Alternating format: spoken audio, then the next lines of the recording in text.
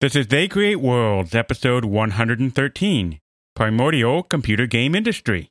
1, 2, 3, 4. If anybody wants to find me,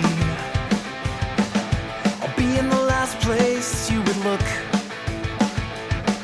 In a place where people used to be, a land that's called reality. You'll find me there. Welcome to They Create World. I'm Jeffrey, and I'm joined by my co-host, Alex. Yeah, hello. Welcome to another new month of fun and entertainment. So much entertainment that we're going to bring you that entertainment and tell you about places you can hear us talk some more. You always wanted that, didn't you? That's right. We've been a little busy over the past couple of months, mostly because I wrote a book. Everyone probably knows that by now that's listening to this, but we're going to tell you again anyway. They Create Worlds, the story of the people and companies that shaped the video game industry, Volume 1 from CRC Press, available at major online retailers. Because of that, we've branched out a little bit and talked to a few other nice people out there in podcast land. The first one that came out back in March was 42Cast. A nice, interesting podcast. It's kind of a roundtable type podcast normally. Ours was a little bit different because one of the hosts is a fan of the show, and he was interviewing us about what we do on our show and what we do with video game history and all of that, so it wasn't quite their normal format. But it's kind of a roundtable discussion show where a rotating cast of hosts with interests in all sorts of fandom topics talk to a rotating series of guests about literally all sorts of fandom topics. 42, of course, is the answer to the ultimate question of life, the universe, and everything, and they chose that because their podcast really is about life, the universe, and everything, at least from a fandom perspective. So, some great guys and gals over there, and we talked just with one of the regular hosts, Nathan Laws, and I had a very nice chat about video game history and our interests in our podcast and my book and all that good stuff. Yeah, it's great to be on there with Nathan. He was really able to capture a lot of the more back and forth that Alex and I have personally done in our own conversation back and forth. We also managed to capture a little bit more about what our personal backstories are that doesn't normally come up in a podcast, for instance. For instance, my fascination with horror movies. And the fact that DS9 is the best Star Trek. Fight me. Fight me. So if you have any interest in that at all, please go check them out. It is a really, really good episode. The other podcast that we were on was Pixelated Audio. They cover music in video games very much the same way that we cover history as a whole. So all of the composers, the artists, the musicians, they look at all the sound, what the technology behind making the music of all the games that we know and love. We ended up covering many, many games in rapid succession, spanning about roughly 1977 to 84. So pretty much all the early stuff up to just around the crash. Since part of it was talking about my book and that coming out, and the book covers prehistory up all the way to 1982, we decided to do, together in collaboration with them, all four of us decided that we would do kind of a broad overview of music in the time period that my book covers, but because the music doesn't really get all that interesting by 1982, we tacked on a couple of more years so we could get into something a little meatier as well from a music perspective. But we kind of talked about the history, the technology, why certain methods, why certain genres of music and why certain methods of musical production were used in these early games due to the limits of technology. Just a very wide-ranging conversation. It moves pretty quickly because we cover a lot of ground, but they are both very knowledgeable guys in their area. We're knowledgeable guys in our area, so it was just great fun, and certainly hope to collaborate with them in the future some way, somehow, on something, because that was definitely a treat. I think if you're interested in this podcast, and if you're not, why are you still here listening to this? I think you would really enjoy that podcast too. Not just our episode, but even moving beyond the episode we did and exploring some of their other stuff, because they're good and they're fun. And again, of course, I will have a link to that episode in the show notes. Putting aside our guest appearances, we, of course, have to entertain everyone now for at least an hour. Maybe longer. I'm not sure I can talk for an hour. That seems like an awful long time. It's usually a struggle to get a full episode in, isn't it?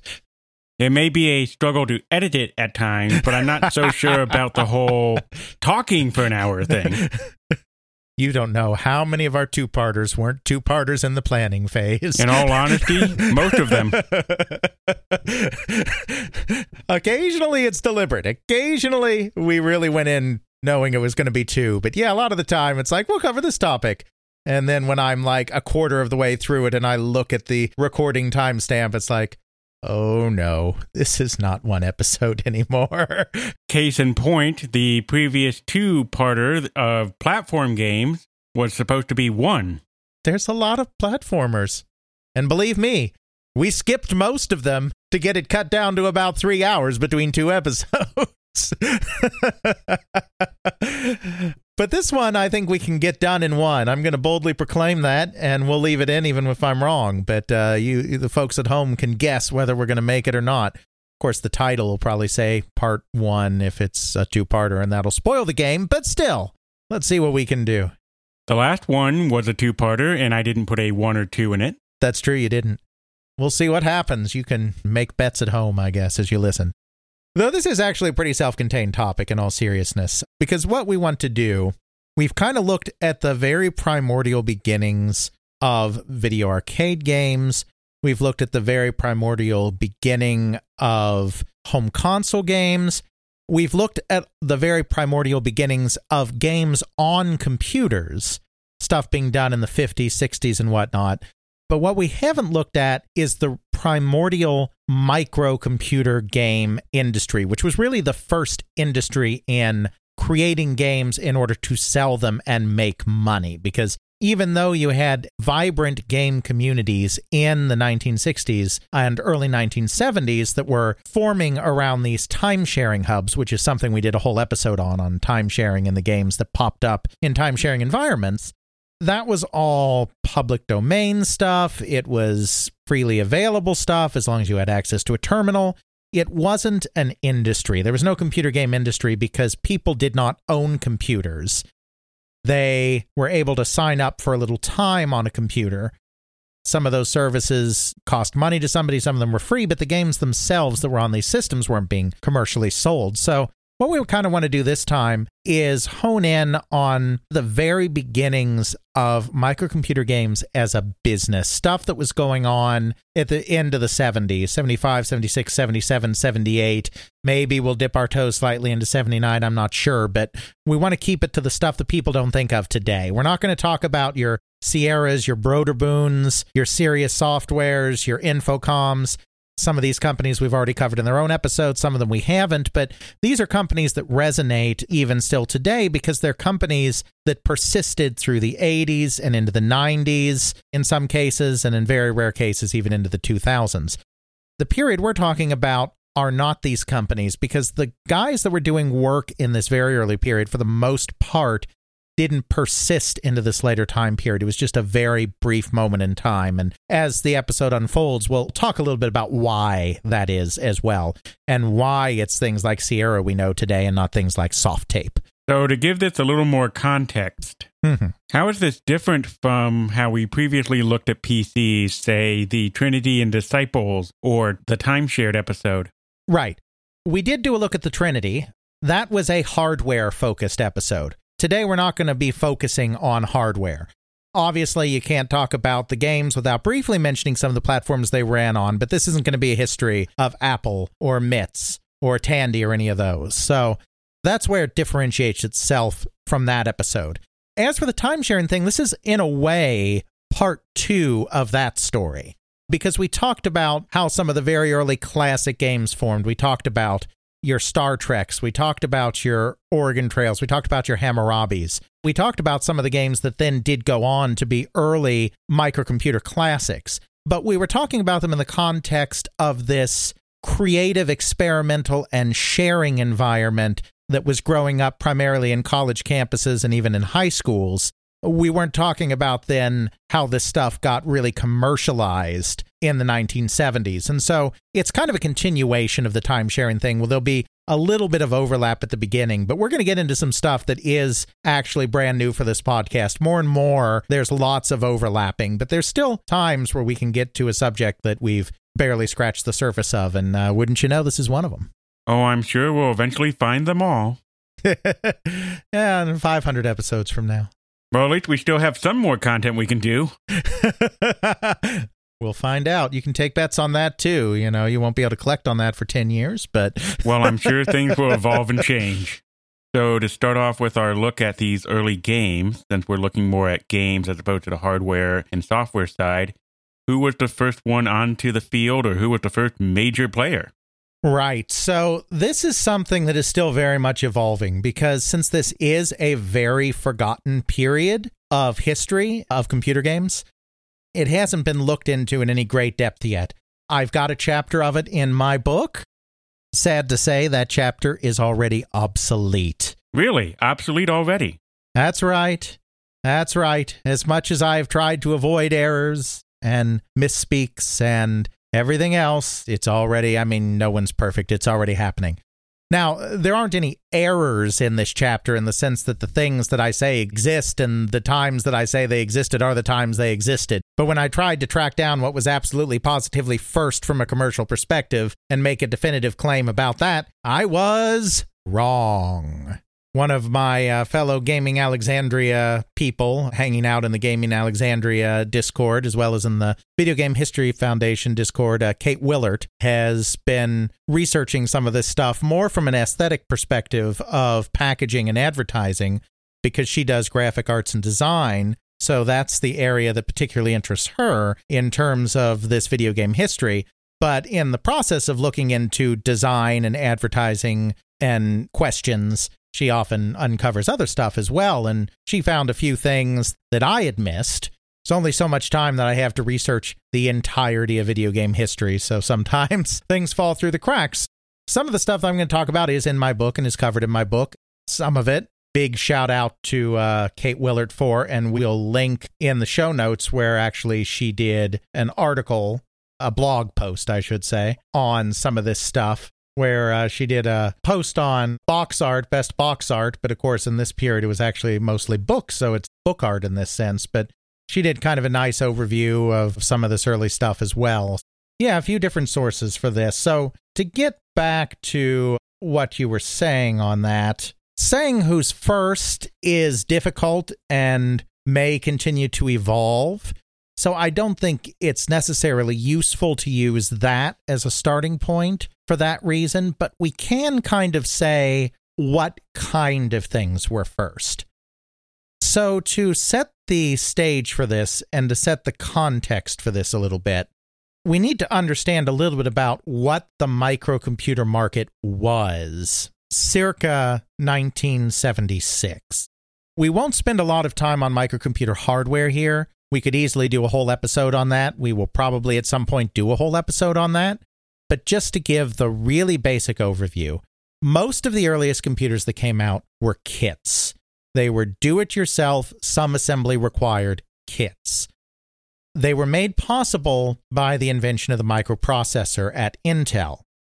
You don't need a microprocessor strictly to do a very primitive microcomputer, but TTL hardware-based systems tended to be more expensive because there were more components, and of course they're more limited because you need more components to do the same amount of stuff that you do with a single chip.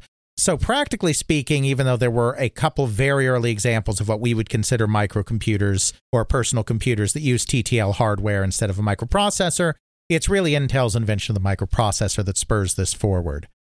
There was kind of a collision of a couple of different forces coming into play here. You had the microprocessor coming in, and in fact, microprocessors back in the day were called microcomputers, which I think is really why the term microcomputer got applied to the computer systems as well. Obviously, it's also to distinguish them from the mini computers, which were smaller than your full-size mainframes, but still bigger than the emerging micros.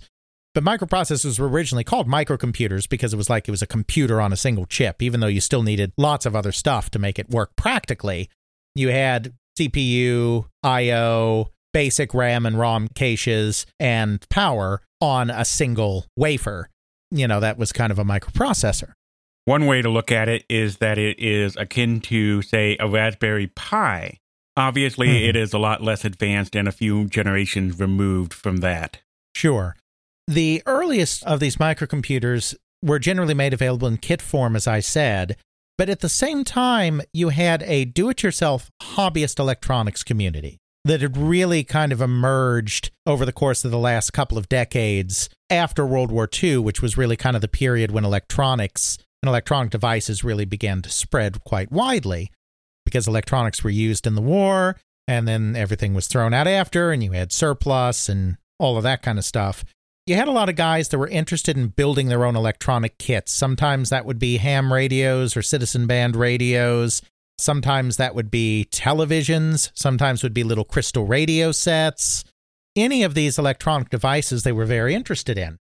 And there was a whole hobbyist community that was formed around this, and there were magazines that catered to them, like Popular Electronics, Radio Electronics, etc. They would have kits in them that you could build yourself. Sometimes they would be kits that you would buy. They'd come in a box from some small company somewhere. Other times it would just be, here's a list of parts. Go find them and build it yourself. Here's instructions for how to wire them all together. They were very much getting interested in the computer scene, first of all, really through time-sharing terminals, because we have to remember this was a period of time, going back to our time-sharing stuff, where there was a real belief that computers were going to enter the home, but they weren't going to enter the home in terms of you personally owning a computer, because that was ridiculous. But what you might own would be a dumb terminal, whether that is a teletype that prints out in paper or one of the fancy schmancy CRT terminals coming out, which would look very similar to what we would consider a computer today, except it would be incapable of independent operation because it would have no processing unit in it itself, hence why we would call it a dumb terminal. And then that would be hooked in via the phone lines to access the big, scary mainframe someplace else and do stuff. So there were starting to be kits for terminals, and there was starting to be more and more awareness of computers and computing, and there was starting to be this demand within the hobbyist communities for computers because these small microprocessor-driven computers were kind of the latest and greatest electronic toy. You know, the MITS Altair was the first big famous one in 1975, really tail into 1974. It wasn't first. We're not going to go into the little fiddly computers that preceded it. If we ever do a hardware episode on this stuff, we will. Just suffice it to say that, yes, I realize it wasn't the first one, that there were some things in 74 and even 73 that predate it. But it was kind of the beginning of this hobbyist movement. But the key thing to understand about this first wave is that because these were kit computers, the people that were drawn to them were the people that wanted to do everything themselves. They didn't want a home computer to do word processing. These computers, in their very basic form, couldn't even do word processing. They didn't have keyboards. They didn't have monitors. You got a box. The box had switches. The box had lights. You flick the switches on and off, ones and zeros, to enter information in assembly language, which is the language of ones and zeros, and then doing so would make the lights blink. There were expansions that let you do a few more things with them, but they were very limited. So you weren't getting them to do something practical. You were getting them because you wanted to build them, and then you wanted to program them. And that's the key here. At the very beginning, there was not a computer software industry, really, where people were selling you much software. Because if you were buying a computer in 1975, 1976, this time period, you were really buying that computer to do your own thing. Make your own software. And then you might trade it with your friends. You might go to a local users group, like the famous Homebrew Computer Club in Palo Alto or the Southern California Computer Society. There was one up in the Seattle area, Puget Sound Computer something or another. You know, these groups started springing up and they would trade software amongst themselves, but nobody was trying to sell software. People were just kind of there for the challenge of it and the interest of it and the thrill of doing it more than anything else. As these computers started to become more widespread, there started to be aspirations to do more with them, trying to get them into businesses, trying to get them into industrial settings. I think a lot of that was aspirational more than it was successful because these computers were fairly primitive and fairly limited in what they could do. They only had the very early 8-bit processors like the Intel 8080. They generally speaking, had very little memory. You could buy memory expansions, but you were probably only looking at having 2K or 4K of memory in a basic configuration. You could theoretically get that up to something like 16K, but only by spending a lot of money on a lot of daughter boards that you're plugging into the bus.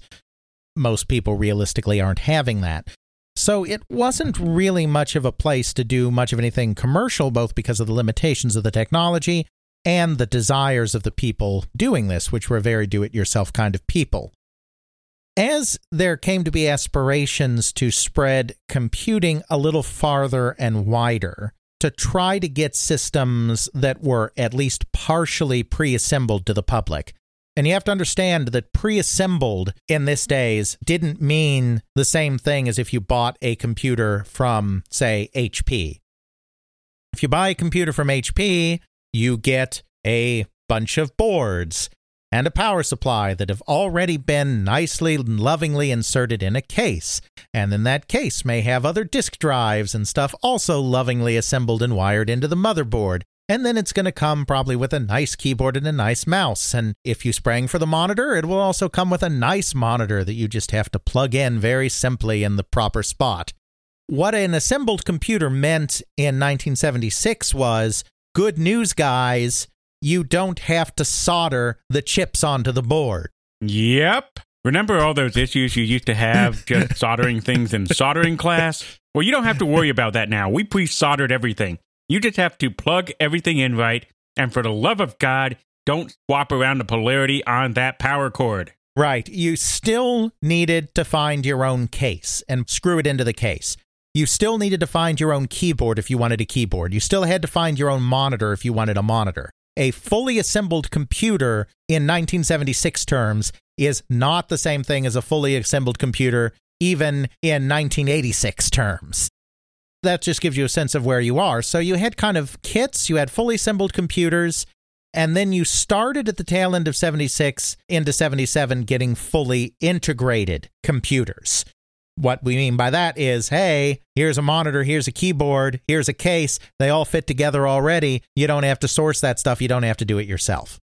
The Altair was kind of the beginning of the market for the kits. Then by early 1976, you're getting things like the Apple I computer, not the Apple II, the Apple I computer, that are fully assembled in the sense that they have the chips already soldered onto the board. And then at the end of 1976 and into 77, you're starting to get the first fully integrated computers that are both available as kits or pre-integrated fully assembled, things like the Sphere 1 and the Sol 20 computer. Throwing a lot of names at you. Don't worry, we'll do a hardware episode someday. It's more about the progression than it is about the individual computers. And then finally, you get the Trinity, which is really the beginning of more user-friendly, fully assembled, completely integrated computer systems. Now, I use those terms loosely. They are not user-friendly compared to what you would consider user-friendly today.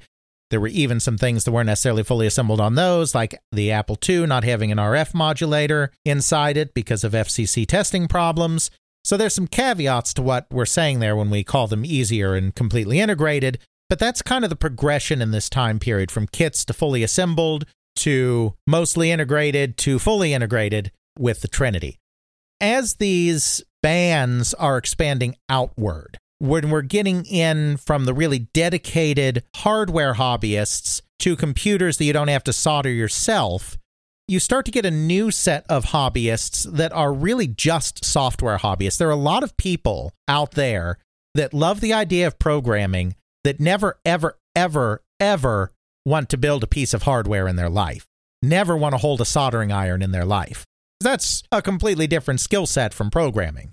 Hardware engineering and software engineering are not in any way the same thing. Some people do both, but not everybody wants to do both, right, Jeff? Yeah, just take a moment to think about how varied the information technology field is. There are people who spend their entire lives focused just on database administration. Another subfield would be information assurance or information security. And even there's a lot of people who have different focuses. There are people who focus purely on vulnerabilities of software. There's people who focus on the vulnerabilities of hardware. There are people who look at physical security and social engineering, and they're called pen testers. They will physically go out to sites sometimes and just try and figure out, okay, how can I trick the guard to let me in? What do people just leave around that lets me get into some sort of secure area? There are companies out there that spend a lot of money to try and protect themselves from this and hire these professionals to come out and run these penetration tests. The technology field is really wide and varied, and there's a lot more than people give it credit for, including myself. Absolutely. And even back in that day, while things weren't nearly as specialized as all that for obvious reasons, there was a divide between hardware and software people. So as you got into the next wave of computers where you didn't have to solder so many things together just to have a good time, you got more and more people that were interested in software. So you started to get more software made available and more people being interested in acquiring software, not necessarily making their own software and trading it sometimes with other people. A big thing in software development is don't reinvent the wheel. If it's already out there and it works well enough, just reuse it. This is also how Linux works. It builds upon itself with a whole bunch of little utilities and other little programs that are designed to build on top of each other.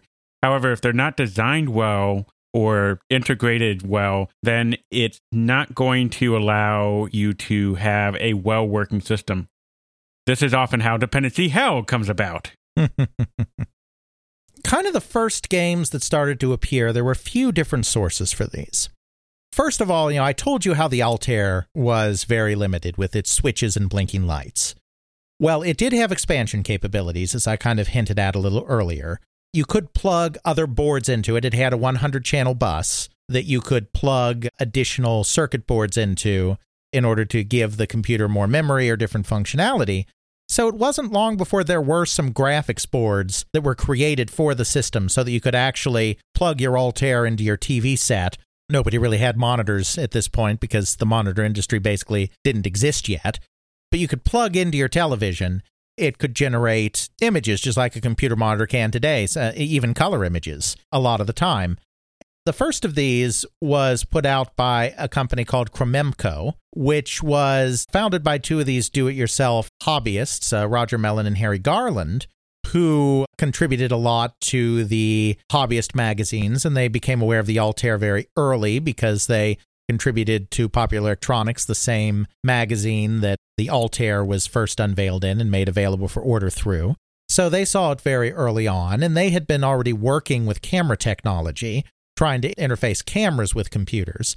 So when they saw the Altair, they decided, well, why don't we make a graphics board for this so you can output to a television? And so they created something called the Dazzler, which was introduced in early 1976. It might not have been quite available until a little later in the year. It's tricky with the hobbyist magazines to track the stuff down because these are all very small companies, and often the term company is used very loosely. It's usually just a guy or two that have a garage or a back room and are just soldering this stuff together for their own edification, and then they get a handful of orders through the hobbyist magazines, and then they mail them out. It's not like a real company. It's just enthusiasts and hobbyists that are a little more industrious than their fellow enthusiasts and hobbyists that are making some money by selling their product. Just like today, if you're into cosplaying and, there's somebody that makes chainmail for cosplayers, it's like you're ordering that from a guy who has a website. He doesn't really have a big company. It's just him and maybe his friend, in the back room putting all those rings together for you. It's very much the same kind of idea of this just do-it-yourself mentality, and very Etsy, very Pinterest, just with 1970s era electronics. The point that I'm trying to make with that is they'll tell Popular Electronics that they're working on this thing or that they're close to done with this thing. And Popular Electronics, because they need to sell magazines, will be like, that's wonderful. We're going to promote it in our issue and it'll be great. So they do a spread on it, but the product's not actually ready yet. Or even though they've done a prototype, they're not ready to make lots of them yet because they're not real companies. So just because something debuts in a particular issue of something like Popular Electronics or Radio Electronics, or even the early computer magazines like Byte or Creative Computing, it may not have actually been available to purchase. People might not have actually had it in their hands for several months past that issue date, if that makes sense. The Dazzler was announced in February 76. Certainly people were getting a hold of it by the middle of 76. This was the first time you could plug one of these microcomputers relatively easily into a television to generate graphics. So Kremenko was one of the first companies that was offering individual games for sale. There's a distinction we have to make here because games had been for sale for several years by this point. Because in the time-sharing days, we talked about BASIC. We talked about how BASIC became a standard language across time-sharing systems. We talked about how programs that were written in BASIC at various time-sharing hubs, various corporations, high schools, colleges, were all kind of grouped together into books and then sometimes sold as groups of programs. So you had things like David All's 101 Basic Computer Games, which we talked about in the context of our time-sharing episode. You had the People's Computer Company and their book from 1974, What to Do After You Hit Return, PCC's first book of computer games. These two books came out in 73 and 74, respectively.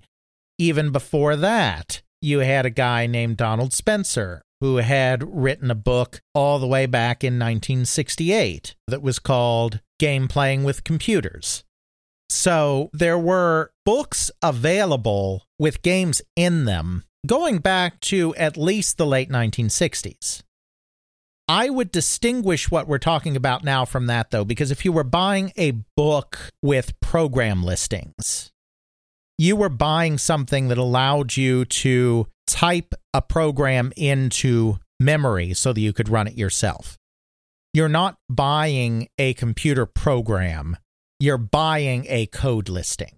When we're talking about the beginning of selling computer games, as opposed to selling computer game code, what I think is important and what I think should be the dividing line is, will this program automatically load into your computer, or do you have to put it in your computer?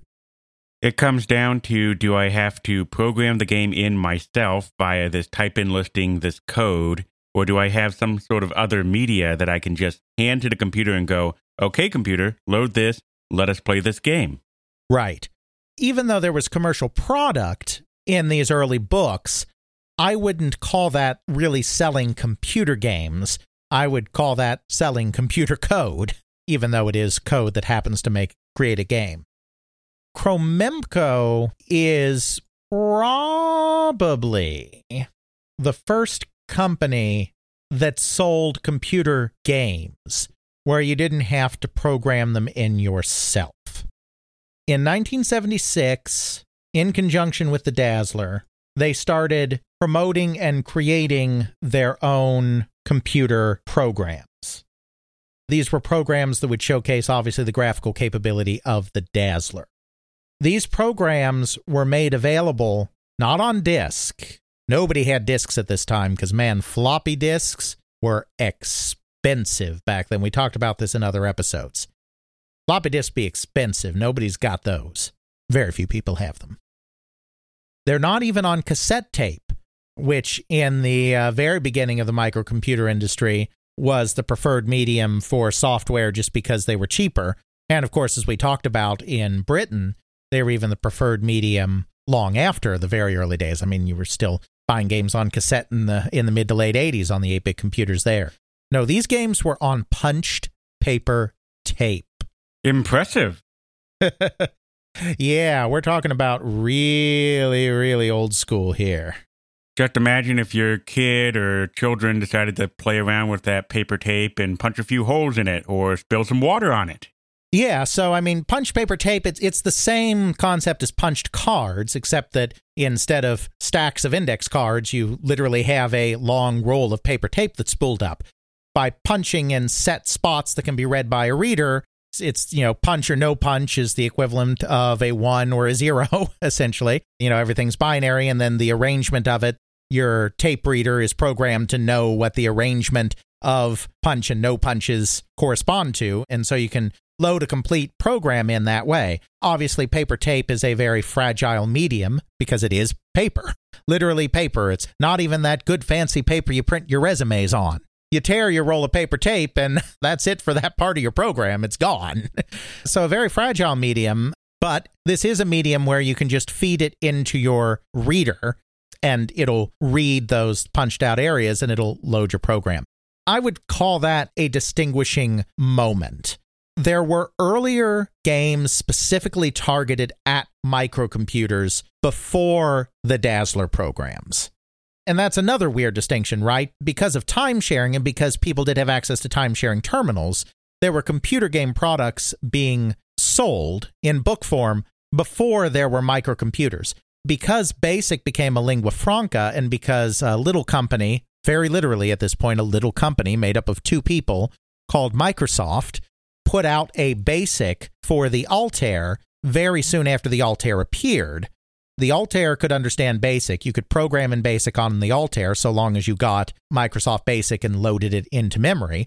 And that was made available on paper tape as well, so you could theoretically put it in yourself by manually flipping switches on and off. But if you had a paper tape reader, you could also run it through that way as well. As long as you had BASIC installed in your Altair, you could play all of these programs that had already been marketed to time-sharing individuals. So David All's 101 Basic Computer Games, PCC's What to Do After You Hit Return. All of this was available for use on the earliest microcomputers, which is why programs like Hammurabi and Star Trek and Lunar Lander and all of this stuff that we talked about in our time-sharing episode also became some of the very earliest games people were playing on home computers. Hunt the Wumpus, another big one. Those were for anyone using BASIC and had originally been targeted people with terminals. So they weren't specifically in the beginning at that time marketing to home computer users. I mean, they very much were later on when microcomputers became widespread. That's kind of the first distinguishing point. Those things all count as computer games. They all count as computer games for sale. They all count as computer games that you can play on microcomputers, but they were originally made for something else. Then in the in-between area, you have a company called Selby. Selby had started as a company making computer kits, but their computer kit, the Selby 8H, was very unsuccessful. So they got out of that business before the end of 1975. They had one of the earliest kits. They actually predated the Altair, came out in 1974. But that didn't work out too well for them, so they ended up going into software instead. And they did something that was kind of interesting. They released their stuff in books as well, but they released their stuff in books that were targeted at specific microprocessors.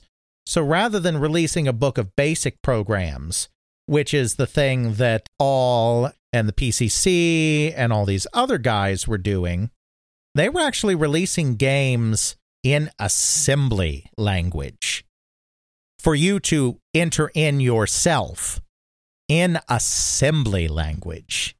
That sounds like a long, tedious, and complicated task. Apparently some people used to find that kind of thing fun. Personally, I do not, but all the more power to you if you enjoy that. So, in this sense, we could say that probably the first computer games aimed directly at microcomputer users were two products that Selby put out in early 1976 in book form.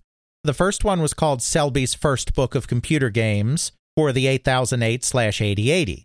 So these were specifically for the Intel processor because, of course, they're in assembly language, which means that they only work for the specific computing setup that assembly language is for. In this case, the Intel 8008/8080, because they were compatible with each other. It's the same basic architecture, that x86 architecture that continues to be used today.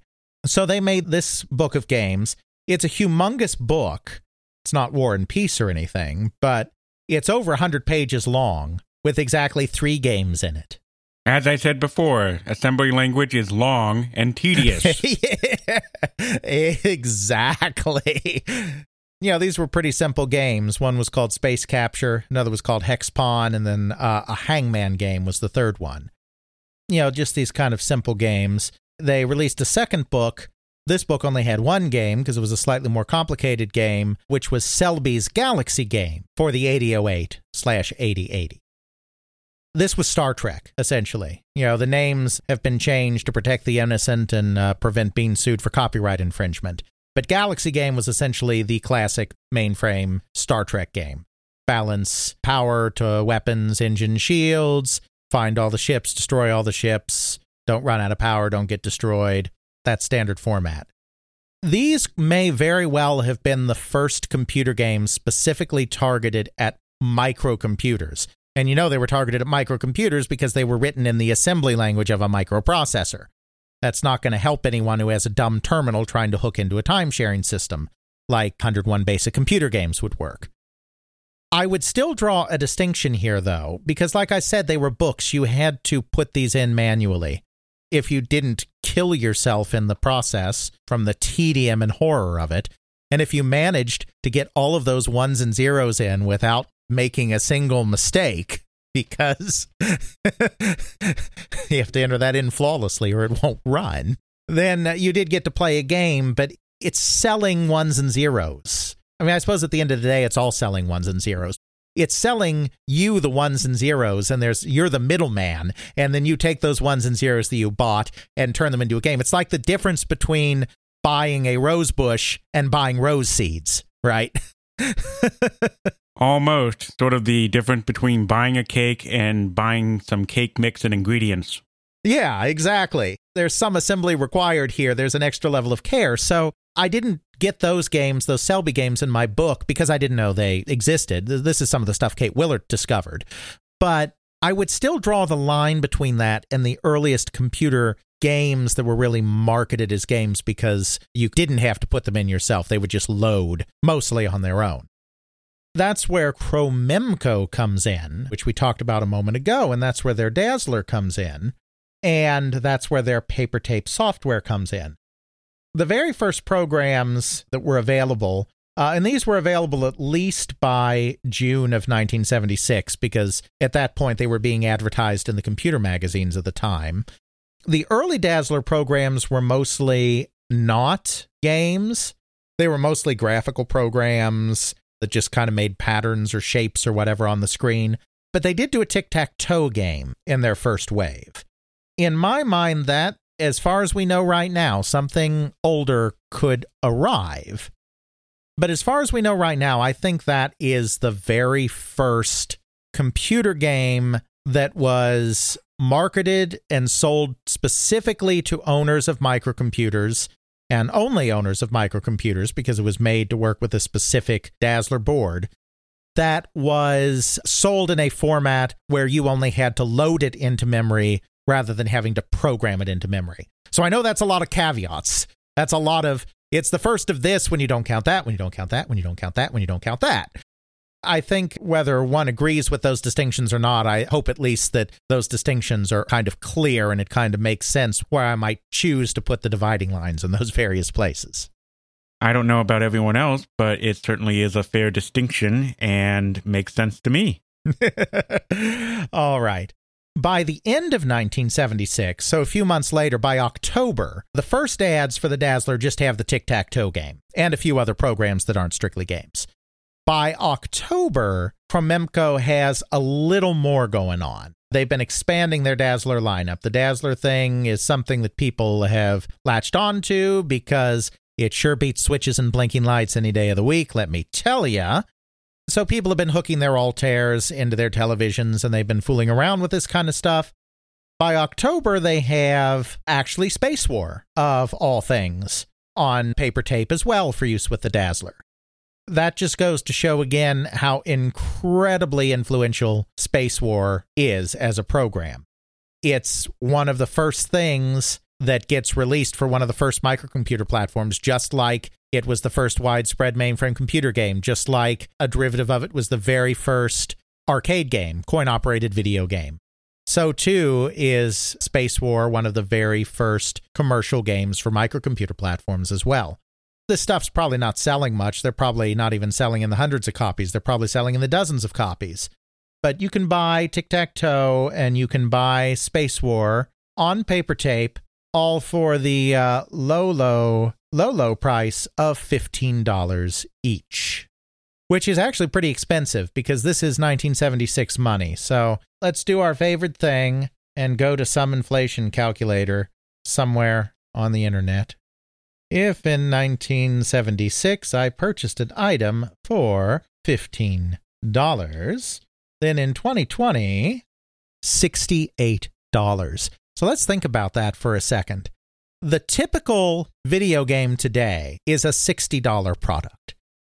For $60, you can get something like Doom Eternal, in which you can rip and tear for hours on end through incredibly beautiful and gory levels of demonic hell.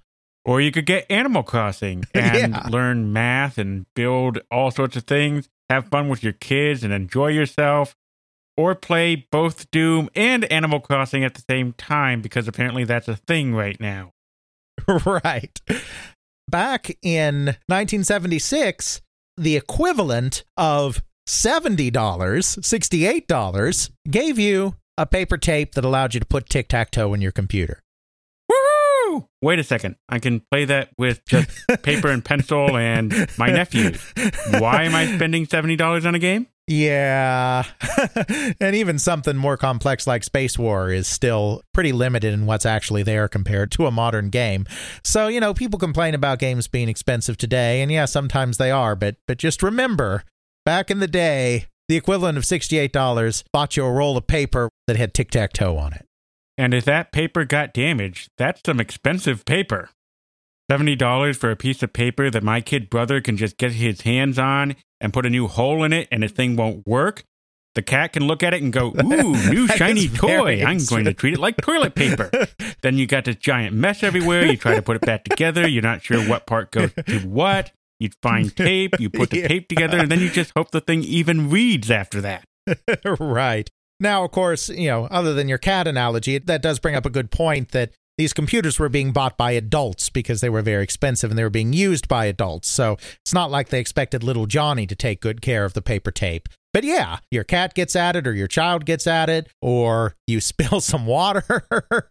Yeah, you're in trouble. There goes your $68. Yeah, I mean, it was pretty limited and it was pretty expensive. So you can see how it's not really an industry at this point and how they're not really selling that much of this stuff. But that's kind of the beginning here in 1976. There's another company at the same time that's getting into visual displays called Processor Technology, or Processor Tech for short. This is another company that got in on the peripheral business because, you see, the Altair, like I said, it was made to be expandable, but MITS was a very small company. It was more than two guys in a garage. I mean, they actually had a factory and an assembly area. It wasn't anything fancy, but it was more than two people in a garage. It was still a small operation. It was having trouble handling things. The founder of the company had hoped to keep that entire business for himself. He wanted to make all the expansion boards, make all that money. But his operation was so slipshod, was so difficult to get going that they were barely able to keep up with orders for the computer itself. And when they got into the boards, they were often faulty. They didn't work right, manufacturing problems. They're not really a professional company. So that left the market wide open for all these other guys to get in. That's why you get a company like Chromemco making the Dazzler. Chromemco was actually authorized because at that time, MITS was not making a graphic board and they knew each other through Popular Electronics, so they were kind of buddy-buddy, and it was fine. But most of the companies that got in were unauthorized. It wasn't illegal. MITS was hoping that they would get that business, and it didn't work out that way. So you got a lot of these companies making hardware. Most of them are just making memory boards or I/O boards, input-output boards for other peripherals like tape readers or disk drives or that kind of thing. You only had a couple of these guys doing graphics. Chromemco was one and Processor Technology was the other. Processor Technology created something called the Video Display Module 1, VDM1 for short, that was like the Dazzler, something you could plug into an Altair and then you would be able to display graphics on your television. It was a little more limited than the Dazzler, but the same idea. And then after they did that, they actually created their own computer, which was the Sol-20, which I mentioned briefly at the top of the episode here. And the Sol-20 was one of the very early of these, not just fully assembled computers, but also fully integrated computers with a keyboard and a monitor and all of that. You could buy it as a kit. People that liked fooling around with kits could buy a Sol-20 and solder everything themselves, but they also made it available as a fully assembled computer as well. The Sol-20 was very briefly one of the hottest computers on the market. They sold about 12,000 of them altogether, somewhere between 10 and 12,000. It's hard to get perfectly accurate figures for stuff in this period of time, which was very good for a kit computer. It was very quickly overshadowed by the Trinity, because the Trinity were even more sophisticated, were even more user-friendly, were just more everything that people kind of wanted. So the Sol 20 kind of faded away. By 1979, it was pretty much done. But it was one of the first computers that people bought that really had that monitor and the keyboard literally right out of the box. I mean, monitor capability, you're still talking about generally plugging it into your television, but the computer had output, had video output already in it without need to buy an expansion board like you did for the Altair.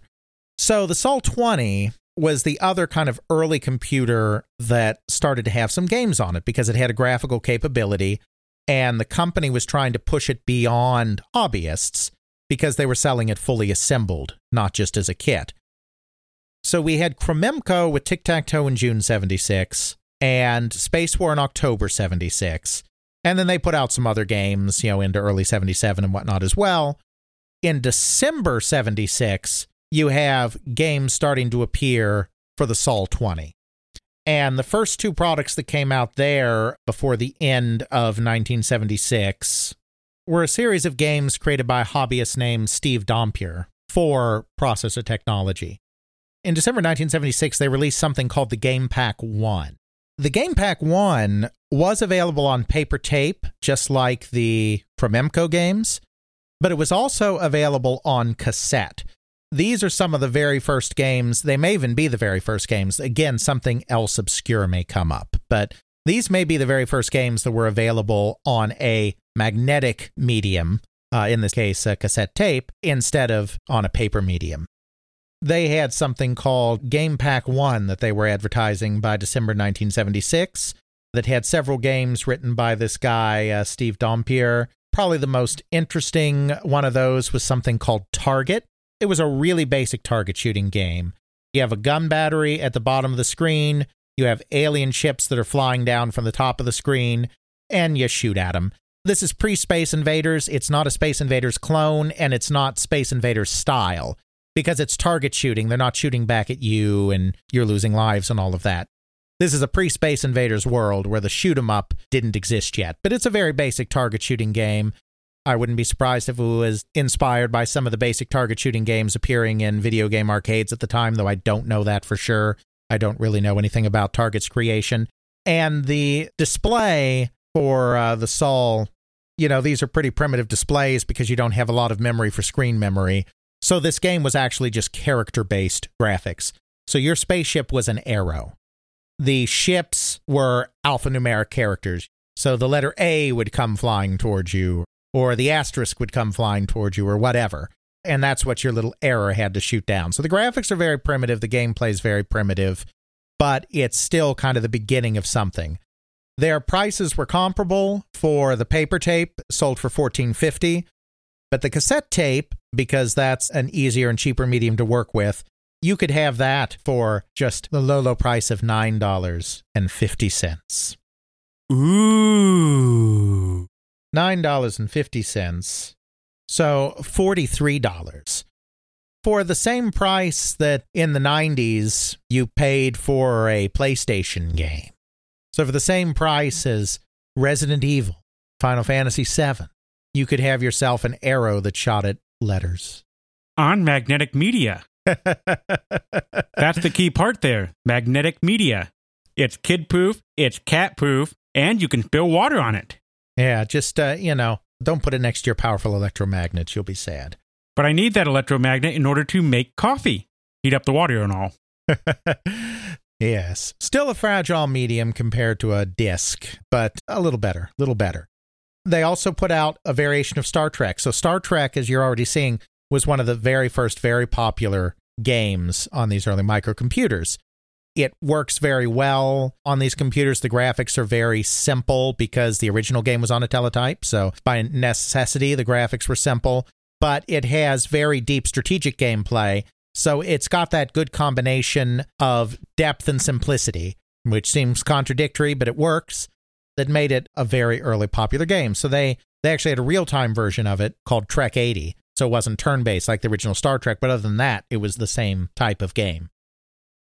The final kind of major development in 1976 was the creation of the first computer game that came from a software company rather than from a hardware company, which is kind of an important distinction in and of itself, because just like in video games at the beginning here, software is seen as ancillary to your hardware, and that was true in the computer industry going way back.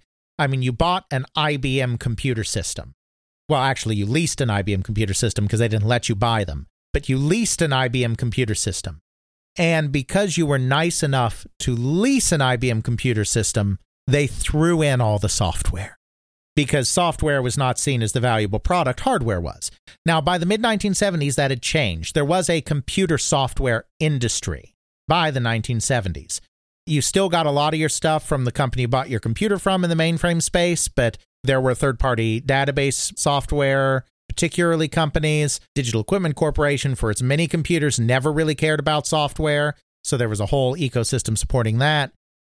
But the idea of separate computer software in the hobbyist market where everything was do-it-yourself was still kind of a new and even a little bit foreign concept.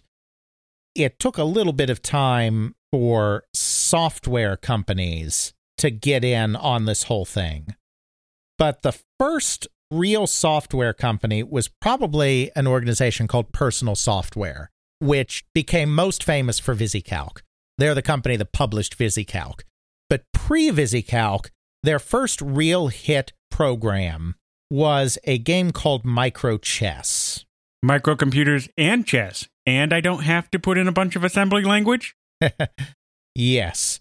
Microchess was created by a guy named Peter Jennings. He was British, but he had moved to Canada when he was young, and so he was essentially Canadian, even though he was British-born. He started tinkering around with computers at a very young age. He learned Fortran in junior high school and was planning to become a physicist. But after the moon landings, when NASA was cutting back and the government was cutting back on scientists, he decided that that probably wasn't going to work out for him very well, so he went and got his MBA instead. He was interested in computers for a long time. He had worked with computers in high school and college. When the early microcomputers came out, like the Altair, he didn't buy in, basically because they were too expensive. An Altair was $595.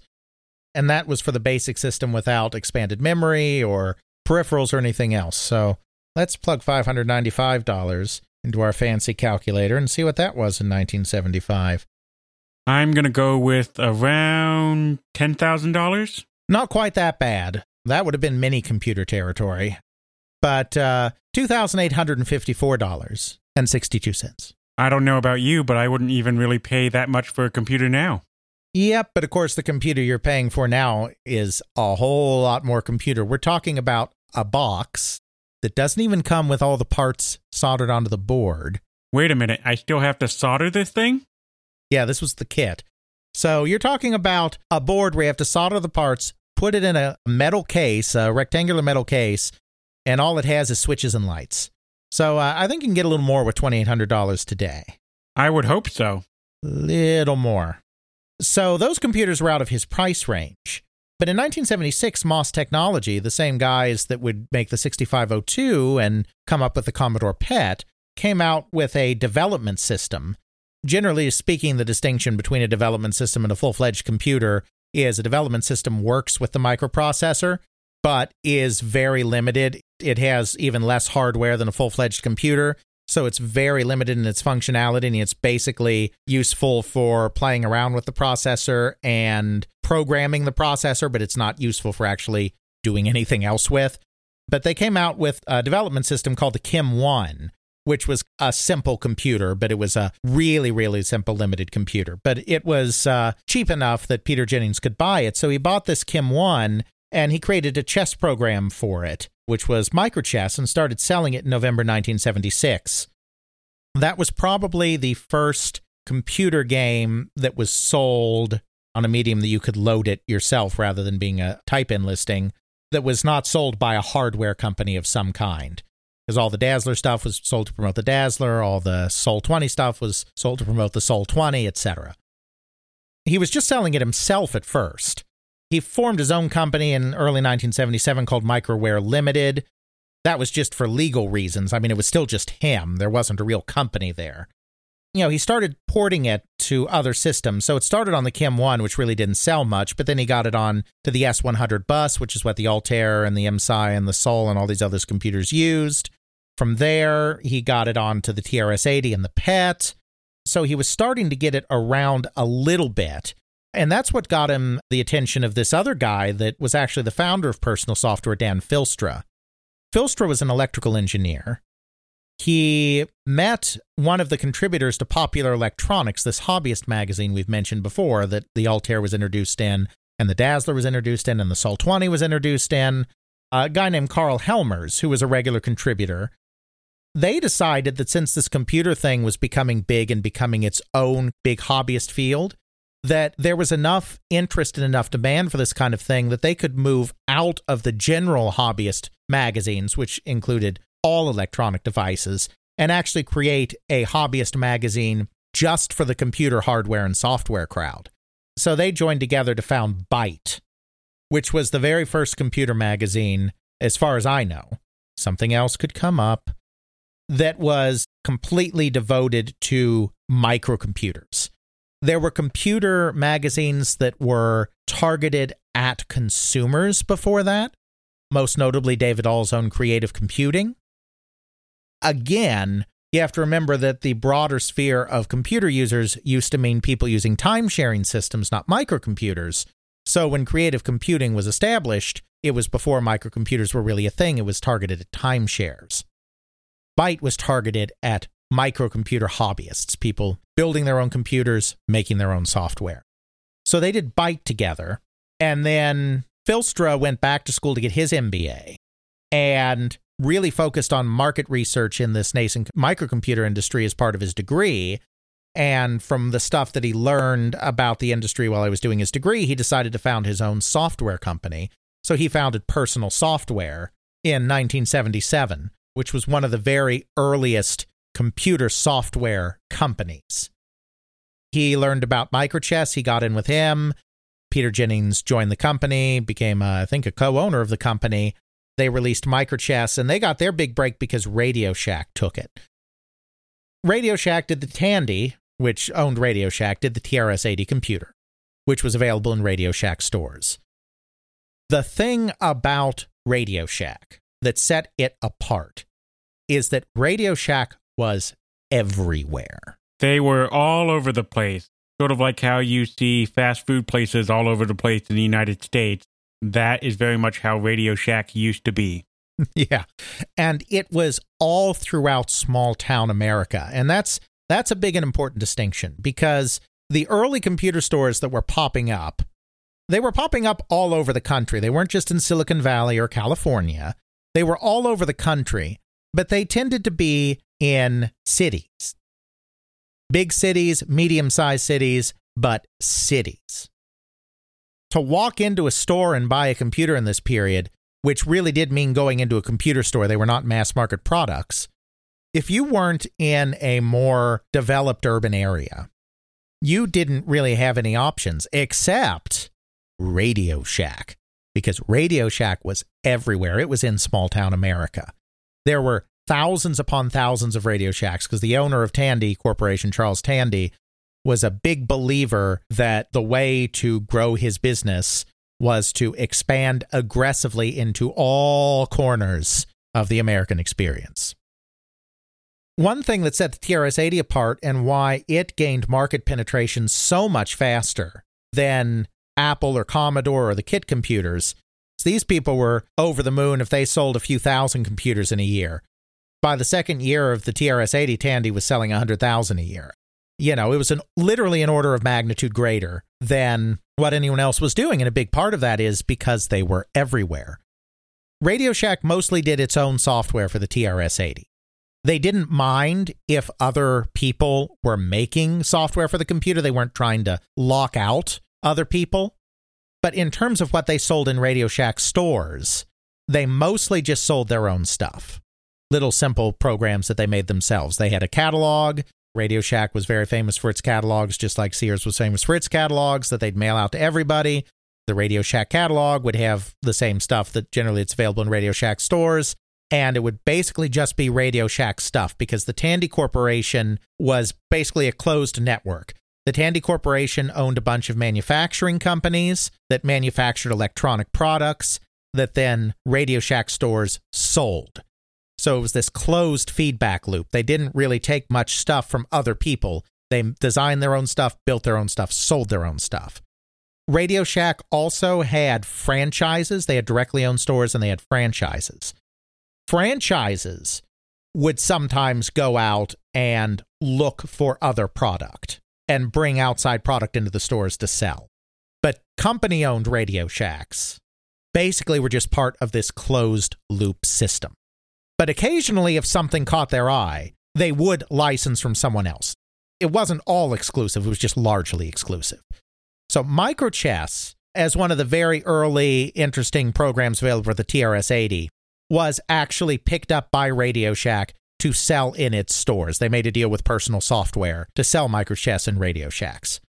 Because of that, because it had this massive distribution that literally nobody had in the 76, 77, 78 time period, they sold about 50,000 copies of the TRS-80 version of the game. Nice. Which was huge. We don't have good numbers for this period. I wish we did, but it's all of these small mom and pop, fly-by-night kind of organizations. You don't start getting really solid computer game numbers until the early 1980s. But from what little I can tell, and it's mostly anecdotal, but from what little I can tell, I mean, really in this period, you were over the moon if you sold a few hundred copies of something. Forget about thousands. A few hundred was good. The market was very small. The product was very expensive, equivalent of $68 for that little paper tape of tic-tac-toe.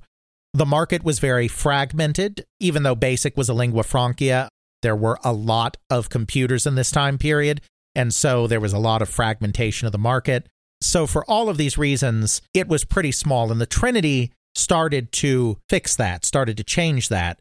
But even those computers took time to build momentum, and it wasn't really till VisiCalc from Personal Software hit the Apple II in 1979 that you really had a big booming market, and you could start selling a lot of stuff. So 50,000 was huge, and it was because of that Radio Shack connection. And that's 50,000 over the period of, a couple of years, I think, not like all in 1 year. It took it a while to get there. That's kind of the first phase. That was a little rambly in places, but just to kind of bring it together. The first phase was you had the time-sharing stuff that was already available. You had books that were already created with basic programs for time-sharing systems. This stuff migrated to computers. Then you had a few companies that were getting involved with specifically catering to microcomputers, but continuing kind of this book trend. I'm thinking here particularly of Selby. Then you had the first hardware manufacturers that were starting to promote their own hardware by offering games. And these hardware companies were the first two companies that really got into graphics technology on microcomputers, Chromemco and Processor Tech. Then you had the very first third-party software company of any consequence coming in, Personal Software, and they had Microchess. So that's phase one of this early period. Now we'll proceed into phase two, which isn't quite as complicated.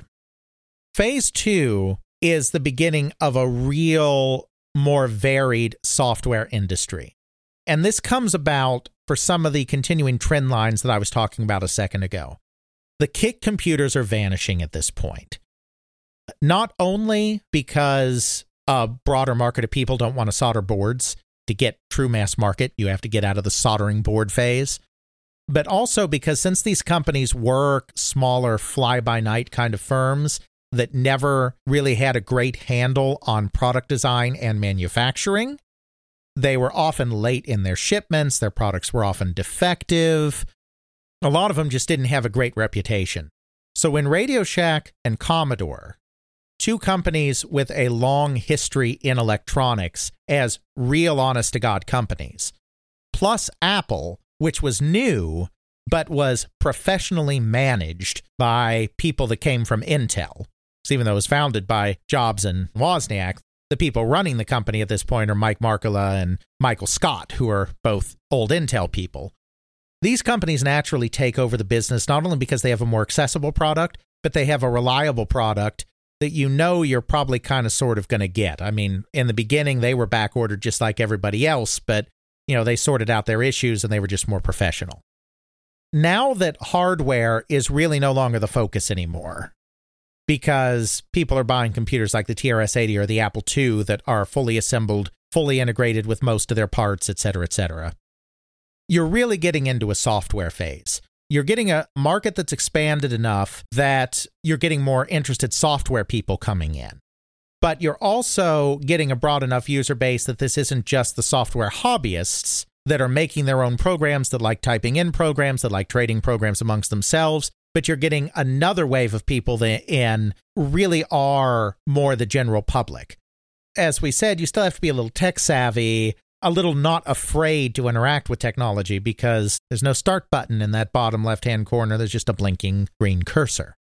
You are talking about people coming in now that really aren't even necessarily interested in type-in listings. They're like, okay, I've heard these computer things are the future. I've got one. Give me something to do with it.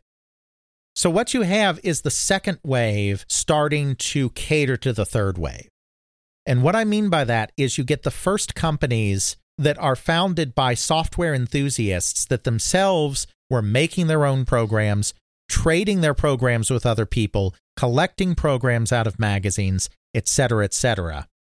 They're starting to say like, okay, there's these other people getting involved in this. There are these other people interested. Let's collect some of these programs and let's contact some of these people that we know are making these programs like us. Let's gather them all together, package them, and make them available to these general public people that just don't want to get involved in that scene. In the modern day and age, kind of a good example of this, it's not quite completely modern, but a good example of this would be it's not a perfect example, but the Doom modding days back in the 90s. You had this kind of hierarchy that existed where you had the game, and then you had software that allowed you to create your own levels and mods and all of this stuff. So you had people that were very interested in hacking into the software that were creating their own levels, creating their own mods. Then they would put this stuff out on the internet, and it would usually be free on the internet. So if you could find this website or that website, you could download this level or that level. But then for the people that were not internet savvy, because this was the early days of the internet and didn't really know how to go out there and look at that stuff, but loved Doom and wanted more levels, you had value software companies that would go onto the internet and go yoink, yoink, yoink, yoink, yoink, yoink, yoink, yoink, yoink, take all of these levels, put them on a disc, put it in a box, and sell it in Best Buy. It's kind of the same hierarchy of people that we're talking about here. The hardcore software people, the software traders, and then the software traders being like, hey, let's package this stuff and sell it to the people that have no idea what's going on in the world. And I don't mean that in a scammy way. I just mean that you're reaching an audience that isn't quite savvy enough to find these programs on their own by doing type-in listings or going to computer club meetings, et cetera, et cetera. It looks like they are geared towards the general population as far as computers go. The general population goes, oh, I heard about these computer things. That's awesome. Great. Let's go get one. What the heck am I going to do with this thing?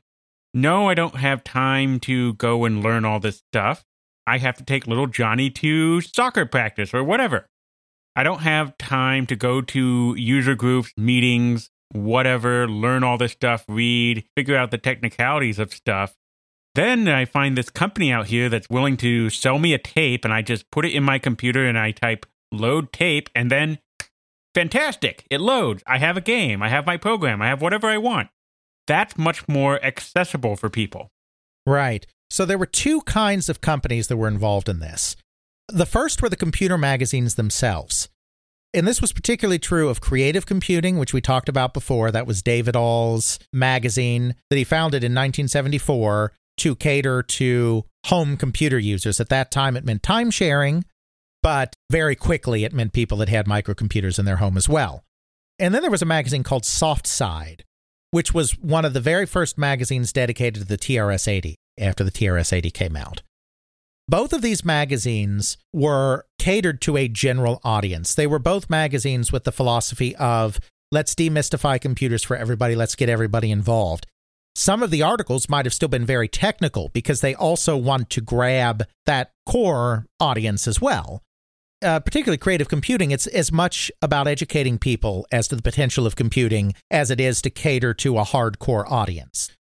Both of these magazines, they had type-in listings, as did many other magazines at the time. There are so many magazines popping up in this period. You have Byte, you have Kilobaud, Southern California Computer Society ends up creating a magazine which becomes Interface Age. There's a lot of magazines. But what these two magazines start to do is, in addition to having type-in listings and articles, they create software labels where they compile some of the popular programs on cassette tape and then sell those cassette tapes. Softside had something that they called the TRS Software Exchange. They called it an exchange, but it wasn't an exchange. They were selling stuff. That obviously was only TRS-80 programs because that's their market. And then Creative Computing had a label as well where they sold stuff. So they sold a lot of these common games. So this is, again, how some of these time-sharing games permeate, because you could get Hunt the Wumpus this way. You could get Star Trek this way. You could get Hammurabi this way. All of these classic games. And they also took solicitations from people out in the world. Softside, for instance, was the starting place for Scott Adams, who later created the company Adventure International. Scott Adams was one of the first guys to do adventure games on microcomputers. His game Adventureland in 1978 was most likely the first microcomputer adventure program, taking the adventure concept and scaling it down so it would work on a microcomputer. And he got his start by submitting that program to Softside, which then sold it through the TRS Software Exchange. Now, he got royalties from it. They didn't just steal the program from him. He then got a cut of the profits. And then a month or so after he started selling it through Softside, he also started selling it through Creative Computing. So this was an early outlet for some of the very earliest important programmers to get their games out there. Another guy that was very popular in Softside, very prolific in Softside, was a guy named Lance Miklas. He never turned computer games into a full-time profession like Scott Adams did, but he was exposed to computers and computer games while working for a public broadcasting station at a university in Vermont. He saw all the games that the university kids were having fun playing, and he was getting involved with microcomputers, and so he decided to adapt his own versions of simple adventure games and whatnot into computer programs as well. And he also went through the TRS Software Exchange and sold his programs that way. These magazines served as one of the first outlets. And, they were published games because they had their own logo or label on the cassette, and then the cassette had these specific games on it. It wasn't just like you got a blank generic disc that had a bunch of pirated games on it or something. These were real publishing operations. It's just they were tied to magazines. Their primary reason for existing was not doing software. That's just something they started doing on the side that came naturally from what they were already doing in connecting people and gathering programs, etc. That's one side of it. The other side of it is there were a few companies that were started by some of these software collectors that I was talking about. These are the kind of people that are really dialed in. They're reading all the computer magazines. They're probably going to at least one, if not multiple, computer club meetings. They're creating their own programs at home, but they're not necessarily selling them so much as they're taking them around to local computer shops and to local computer clubs and trading software. I'll give you this for this, that for that. Maybe they sell a few of them to the local computer store, which puts it up for other people to buy, but it's all very localized. It's not company-based. So, if you're in Los Angeles doing this kind of thing, Rainbow Computing was one of the first big computer stores in Los Angeles. Rainbow Computing wasn't buying software from companies because they didn't exist yet. But maybe one of the local computer enthusiasts walks in and is like, hey, look at this neat new program that I just typed up at home for fun. And they put it in the computer and demo it. And the Rainbow Computer guys are like, that's so cool. Why don't you give us 10 copies and we'll hang them on the pegboard over there. We'll sell them for whatever we sell them for, $15 or whatever. And, we'll give you a cut of the profits if they walk off. And it's like, great, let's do that. This very informal kind of cottage industry kind of thing. Well, then after you're doing that for a while, it's like, okay, so yeah, I'm trading games with people and people like my games. I'm hanging them on pegs and Ziploc baggies at the store, and, a few copies of that are going down. Maybe we can turn this into a company. Maybe we can start collecting everyone's games and centralize this and make it a little more sophisticated. There are two companies that come to mind, one of which was founded in 1977, one of which was founded in 1978. Neither one was probably selling anything before 78. So just to give us kind of the time frame here, we're moving from this very early stuff going on in 76 and 77 into the kind of stuff that's going on tail end of 77, beginning of 78. The first of these companies was a company called Soft Tape. Soft Tape came together in a kind of roundabout way. Like I said, these first guys, they weren't necessarily thinking of software companies. This is what makes them different from the guys that come just a couple of years later, like Online Systems and Broderbund, is that they almost kind of fall into this accidentally rather than making a more calculated attempt to create a company. There was a guy named Bill Smith. He was one of these do-it-yourself hobbyists who read Popular Electronics, this magazine that keeps coming up over and over again. He saw an article about building an S100 computer. I don't know if it was an article on the Altair or one of the ones that came after. You see, the Altair used a bus that had 100 channels. And as other kit companies came in to take some of this market, they actually cloned the Altair because since there was a robust Altair peripheral market for daughter boards, when other companies made computers, they wanted to make sure that those daughter boards would also work in their computers so that things wouldn't get super duper fragmented. So the Altair bus actually ended up becoming a standard. It was not proprietary. It was not patented. It was not kept a secret by Altair. So when I talk about the S100 computers, what that means is that's any computer that used the 100-channel bus that was pioneered by the Altair. So he saw an S100 computer kit and decided to construct one. And he had a friend named Dave Mosher who was also kind of interested in this, and they built one of these computers together. So as I told you, oftentimes these computer kits, you're talking about a board and the chips that go on the board. You're not getting necessarily much of anything else with that computer. So Smith and Mosher decided to go into business with a plexiglass case of their own design for the MSI computer, which was one of the more popular Altair clones. And then they expanded from that to also create cases for other computer brands as well.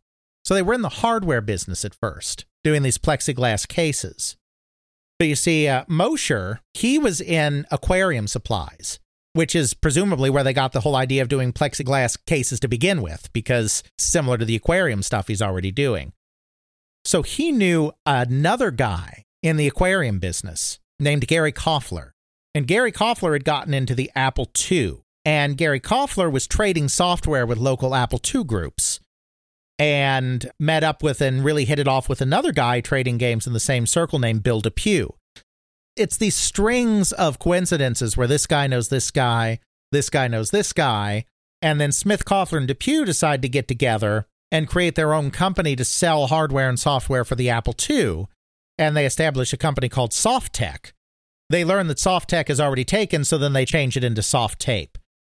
They took a kind of different approach because, remember, this is a period of time when the value of computer software on microcomputers is not well established yet. People don't really understand what the value of that product was. So at this point, they didn't feel like they could just sell computer games nationally.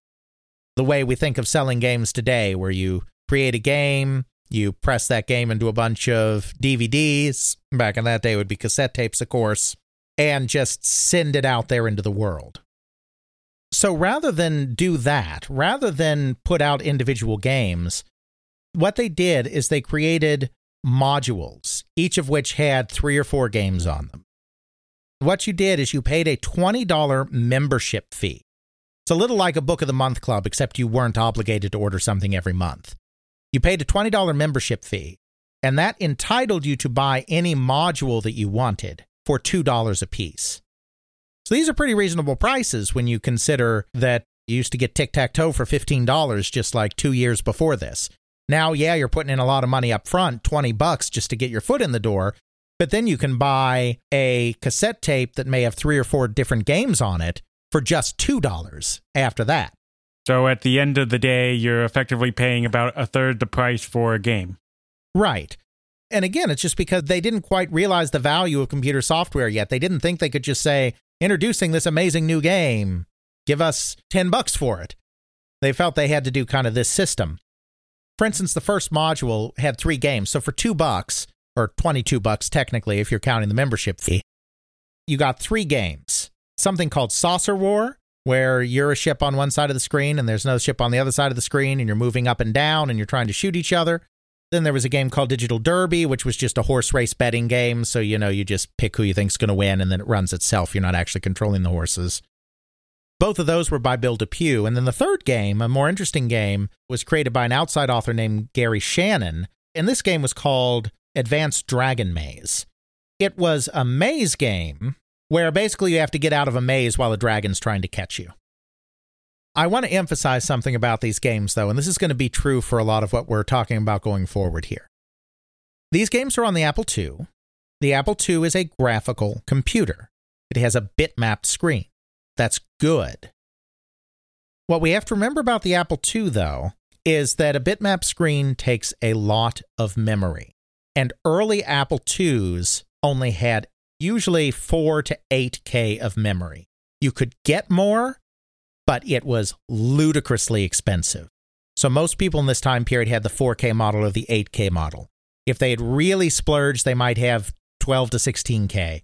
They probably don't have more than that. Not in 1977-78. The Apple II was capable of what it called high-res graphics, which was a resolution of 140 by 92. That means 140 pixels across by 92 pixels down. But you had to have 12K of RAM in your computer to do high-res mode. There were some people that had 16K Apple IIs in these early days. Most people had a 4K or an 8K computer, which meant high-res mode was out. The early Apple II games, the very early ones, the ones we're talking about in this time period, were basically all done in low-res mode because otherwise you wouldn't be able to make enough money by selling them just to the people that have the advanced computers. Low-res mode was 40 by 48. And no, I did not forget any zeros there. 40 by 48. You could do 16 colors, which was more than you could do in high-res mode. High-res mode, you could only do 6 colors. But 40 by 48 means gigantic pixels.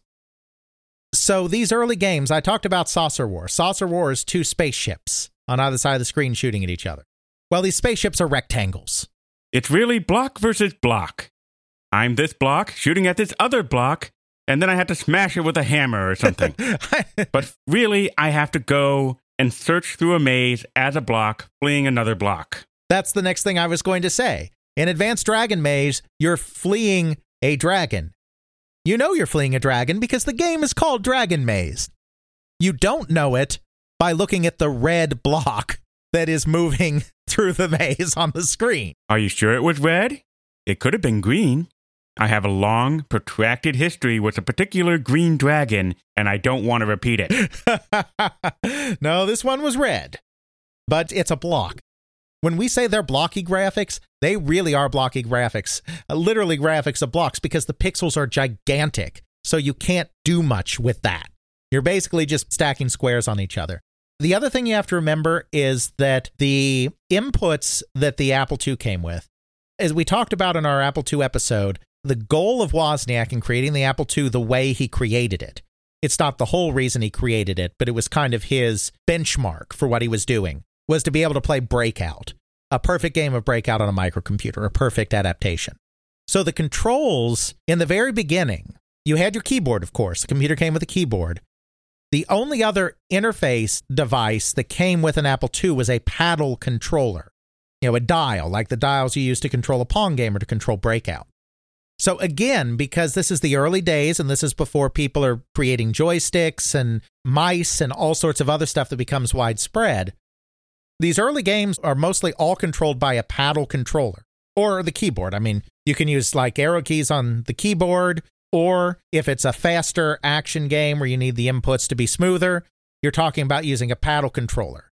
Most of these games just have gameplay where you're moving up and down or you're rotating, because that's all a paddle controller can do. Why is Saucer War 2 ships on opposite side of the screen and it's not like Space War where they're moving all around the screen? Because you're controlling it most likely with the paddle. So up, down. That's all you get. Glorified Pong. So we're talking very primitive stuff there, exactly. So Softape took from a lot of places, but probably their most prolific programmer and one of the more interesting of the early Apple II pioneers was a guy named Bob Bishop. He's not very well known today, but he was one of the very first prolific game creators on the Apple II. And he didn't work exclusively with Softape. He worked with a few early companies, but Softape ended up publishing an awful lot of his stuff, so he's worth talking about in this context here.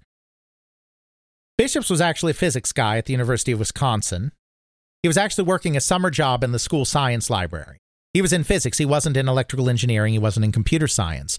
But he was working the summer job at the science library. It's not a lot of people there. It's the summer at an academic institution. So he's reading books to pass the time, and he happens to read a textbook on Fortran. That got him kind of interested in computer stuff. So even though he's in physics, he's doing computers on the side. When he graduates, he gets a master's at UCLA. He goes and works for some hotshot Bay Area companies like Xerox, which is East Coast, but they have Bay Area offices. The good old Jet Propulsion Laboratory at NASA. Then in 1975, he's one of these guys that's reading the hobbyist magazines, and he sees these advertisements for their computer kits, and he's like, I will take myself one of those computer kits.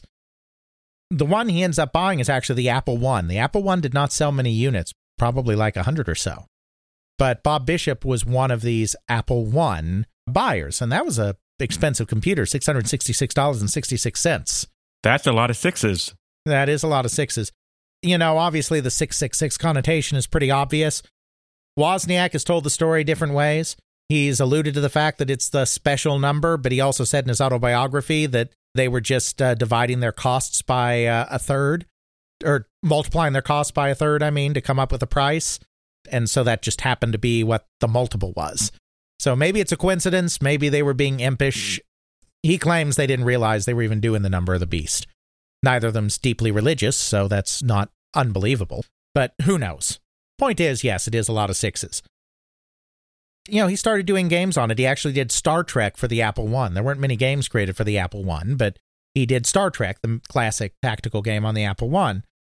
So when the Apple II came out, he really wanted one, but he couldn't afford it. That was an expensive computer. That was over $1,200 for an Apple II when it came out.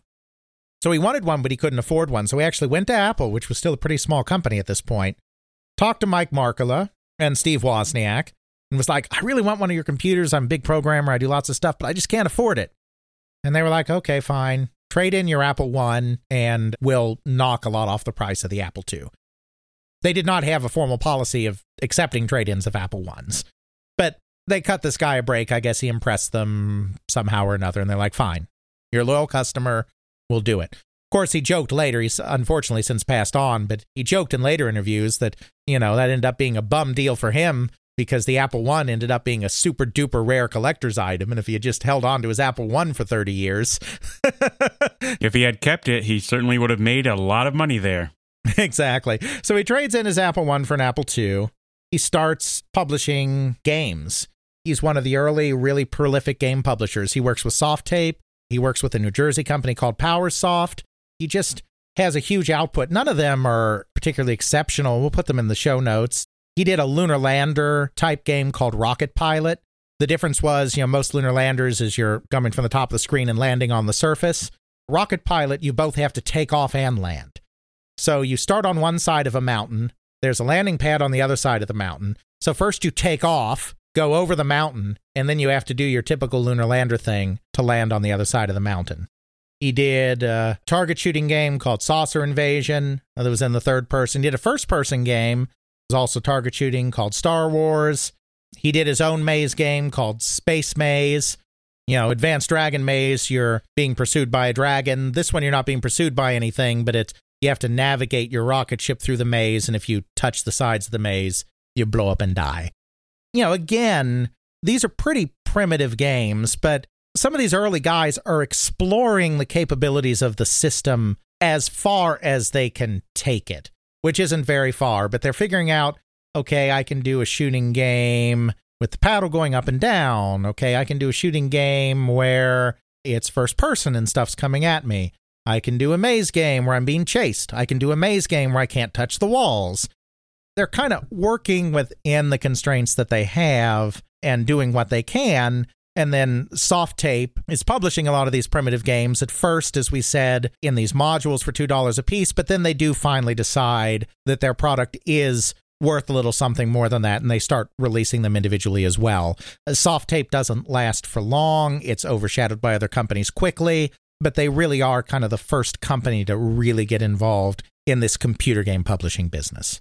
The other big one, and this is the one that became the biggest of all of the early computer software companies, was a company called Programma International. Again, they were very short-lived, but from 1978 to about 1980 or so, these guys were the biggest guys on the market, and that all came down to the founder of the company, a real character named David Gordon. Gordon was something of a real character, as near as I can tell. He passed away many, many years ago, before I was ever involved in interviewing things. He was a big guy, and he was an accountant. He worked for movie studios. He worked some for Warner Brothers. He worked for Paramount. He claims that he was kind of chased out of the profession a little bit because he was Jewish. I'm not saying that actually happened, but I'm just saying that that's what he used to say. He liked flashy bling. He was obsessive about the things that he liked. And when he saw the Trinity, he fell in love. He saw the Apple II, he fell in love. He bought an Apple II, and he started collecting every single last software program he could find anywhere. He went to every computer store he could find. He went to every user group meeting he could attend. Anytime he met somebody and learned that they were interested in the Apple II, he'd corner them and quiz them on what programs they had and see if he'd be willing to trade with him some software. He was just obsessed with basically getting every last Apple II program he possibly could. Some of this was just trading with hobbyists. Some of it was pirating stuff that other people were selling. It was both shady and not shady stuff, but he was bound and determined to get every last Apple II program of any time he could. So then in 1978, he met another guy named Mel Norell, who was selling software. He was the one that came up with the Programma name. At this time, the company was Programma Associates. Mel Norell had a company called Programma Associates that was selling software for a computer called the Sphere. The Sphere is a little more of an obscure computer from this period. It was created by a company down in Utah, but it was probably the first computer, and I say probably because, again, there's so many of these little fly-by-night companies, it's hard to say who was truly first at some things. But at least it's the first one that we know of, the first one that was known, that came integrated with a monitor and a keyboard, as the Sol 20 later did, as, of course, the Trinity later did, etc.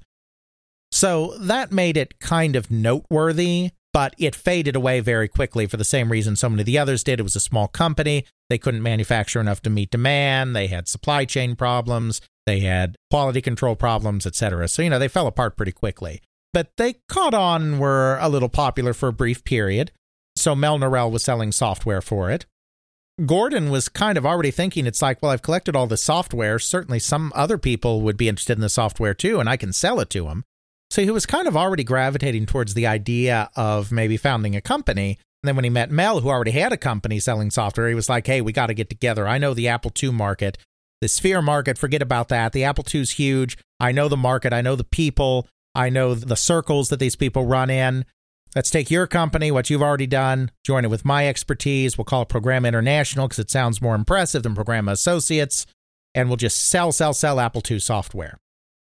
So Programma was just a take everything they could find kind of company, which is actually what ended up destroying the company in the end, because David Gordon, with his obsessive collection mentality, would accept any program regardless of quality and then try to turn it around and peddle it for a few bucks, which meant that the company very quickly, even though it was the largest company because they had everything and were selling everything, it gave it a reputation for selling a lot of crappy product because they would take and sell everything. They didn't care if it was any good or not. So eventually that turned people against the company, and its more sophisticated operations came into being in 80, 81, that time period. Programma just fell apart. But in these early days, they were huge. So, of course, they were in games as well. They did utilities, productivity software, languages, interpreters, everything under the sun, but they also did games. Some examples of games they did is they did a game called Laser Turret. We talked about Saucer War earlier, where your ships are going up and down because you're using those paddle controllers. Well, Laser Turret, instead of you controlling a block on the side of the screen going up and down, you control a block in the center of the screen, and then ships are coming towards you from the outer edges of the screen, from the sides of the screen, and then you're having to rotate your gun battery, because remember, we're talking a paddle controller here. It's going up and down, or it's going left and right, not in the same time, not in the same game, but it's doing those moves, or you can do 360. In a Pong controller or a paddle controller on the VCS, if you move it a certain amount of motion to the left, it eventually stops. You can't go all the way around. Same with the right. If you're moving to the right, it eventually stops because it's just meant to simulate that up and down or side-to-side movement. With the Apple, you can, as far as I know, because this game wouldn't make sense otherwise, as far as I know, you're not stopped from rotating. So you can do the 360-degree motion, but it means that you're this block stuck in the middle of the screen. You're not moving, and you're just rotating around to shoot things coming in around you.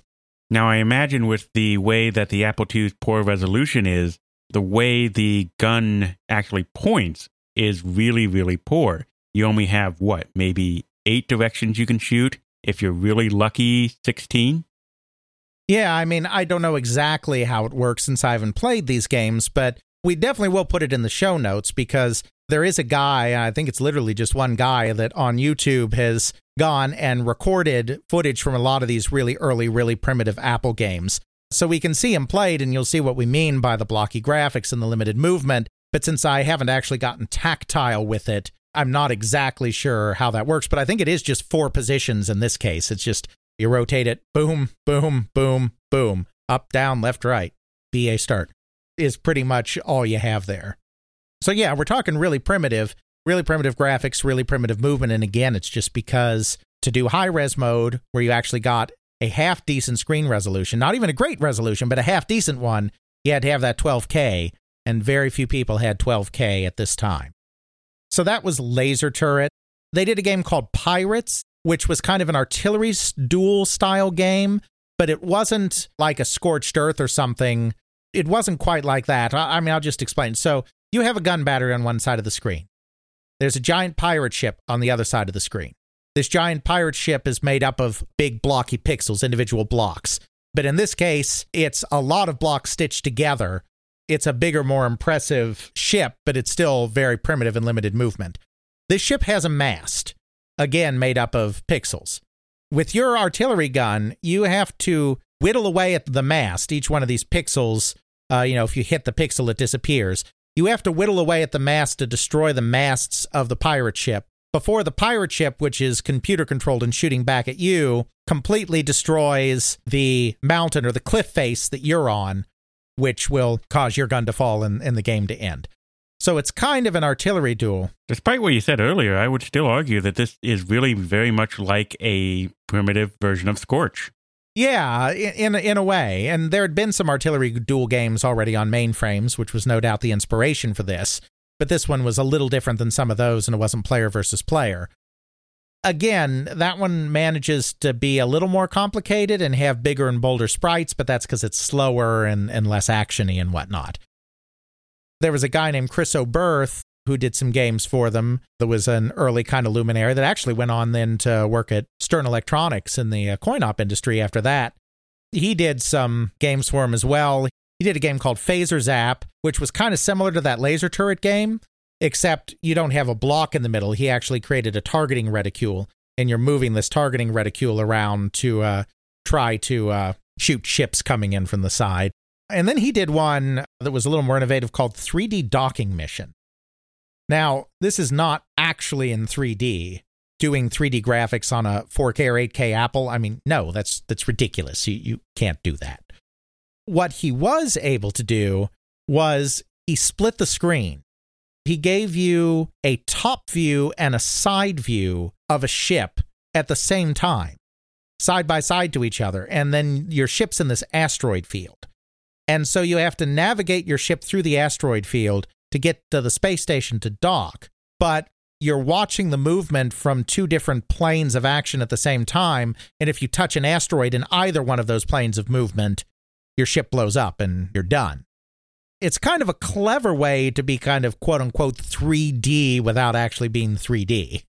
With the controls for that, did you have to use two paddles in order to have that work, or a paddle and a keyboard? That's a good question. And I don't really know the answer because I've seen the footage, but I haven't actually gotten down and dirty with these games myself. They're probably out there somewhere. I could probably find them and actually play them, but I don't know if this was keyboard controlled or if you were doing two different paddles, like you said, or what. That's a good question, but I don't know the answer to that one. That's what I'm here for. Ask the entertaining questions. Absolutely. Got to keep me honest.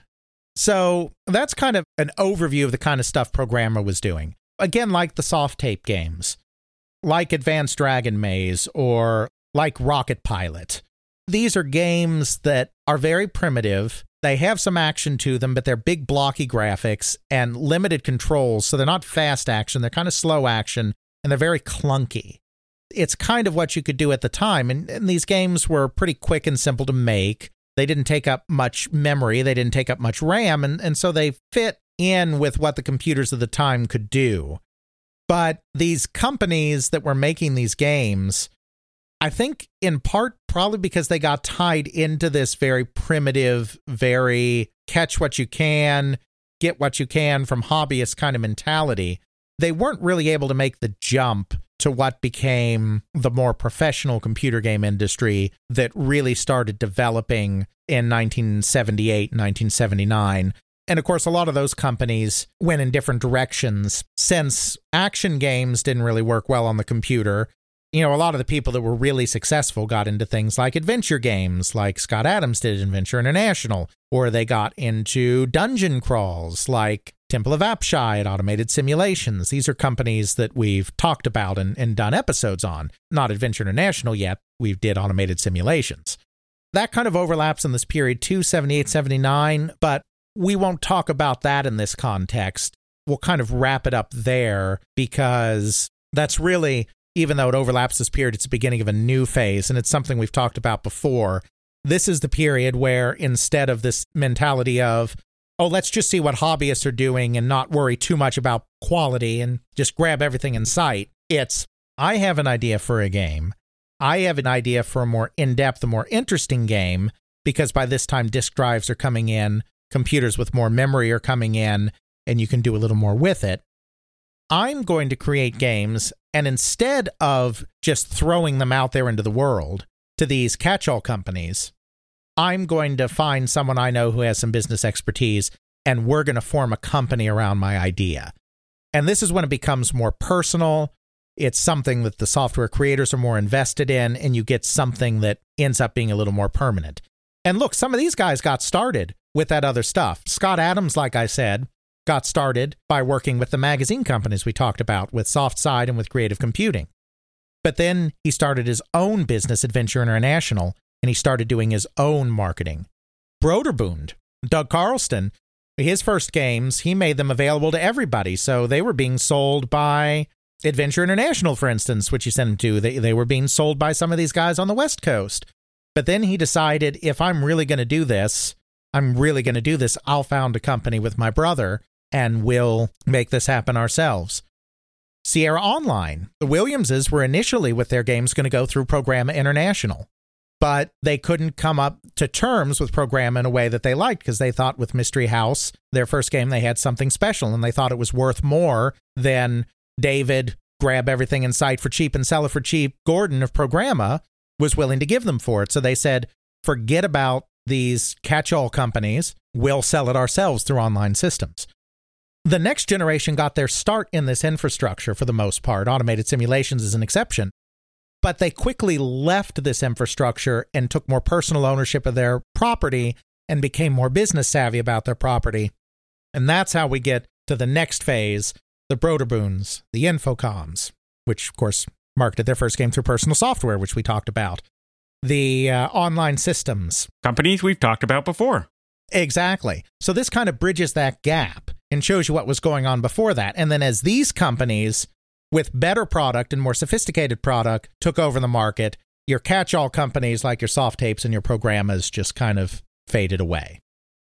That's kind of this phase of the industry, and that's kind of how the whole early thing came together. So now that we have looked at the early primordial software in those computers and how that sort of transition between the time-shared episode and the Trinity and the Disciples, we need to now march forth and bring forth the computer price wars for great victory for Jack Tramiel and others. Well, someday we'll do the computer price wars, but no, not yet. Not yet. Why don't we then look at one of those companies in the second wave? We've already looked at some of them. We've done Sierra. We've done Broderbund. We've done Epics/Automated Simulations. One we haven't done, though, is Sirtec Software, which is really one of the most influential companies in the creation of the computer RPG as we know it through Wizardry. We've talked about this before, but there were basically two types of computer RPGs in the very early days. There were tile-based Ultima clones, and there were first-person wireframe Wizardry clones. And then, when you smush them together and simplify them, you get JRPGs like Dragon Quest. So, Sirtec is a very important company just for Wizardry. It's interesting because it's a company that started out so strong and so bright and pioneered something so crucial, and then kind of just drifted along and then just kind of faded away. So it has a kind of different story from a lot of these companies like Sierra or Broderbund. You know, Sierra tried to get too big and blew up. Broderbund tried to get big but couldn't get big enough and blew up. Sirtec just kind of coasted and then just kind of faded away. It's a very different and unusual kind of story. So between Wizardry and kind of the later fate of the company, it's kind of an interesting topic that we actually haven't covered before. Sounds like it should make an interesting episode. Yep, and I've got some good info there. There's been some good stuff written about Wizardry. I've personally interviewed Robert Siratek, who was one of the co-founders of the company. Well, he actually technically joined slightly after founding, but was one of the co-runners of the company. So there's some good info to mine there, and I think we can get a good episode out of that. And we will see you next time with the Wizards of Sirtec on They Create Worlds. Check out our show notes at podcast.theycreateworlds.com, where we have links to some of the things that we discussed in this and other episodes. You can check out Alex's video game history blog at videogamehistorian.wordpress.com. Alex's book, They Create Worlds, The People and Companies That Shape the Video Game Industry, Volume 1, can now be ordered through CRC Press and at major online retailers. Email us at feedback@theycreateworlds.com. Our Twitter is TCW Podcast. Please consider supporting us on Patreon at patreon.com/theycreateworlds. Intro music is Airplane Mode by Josh Woodward, found at joshwoodward.com/song/airplane mode, used under a Creative Commons Attribution License. Outro music is Bacterial Love by Roland Music, found at freemusicarchive.org, used under a Creative Commons Attribution License.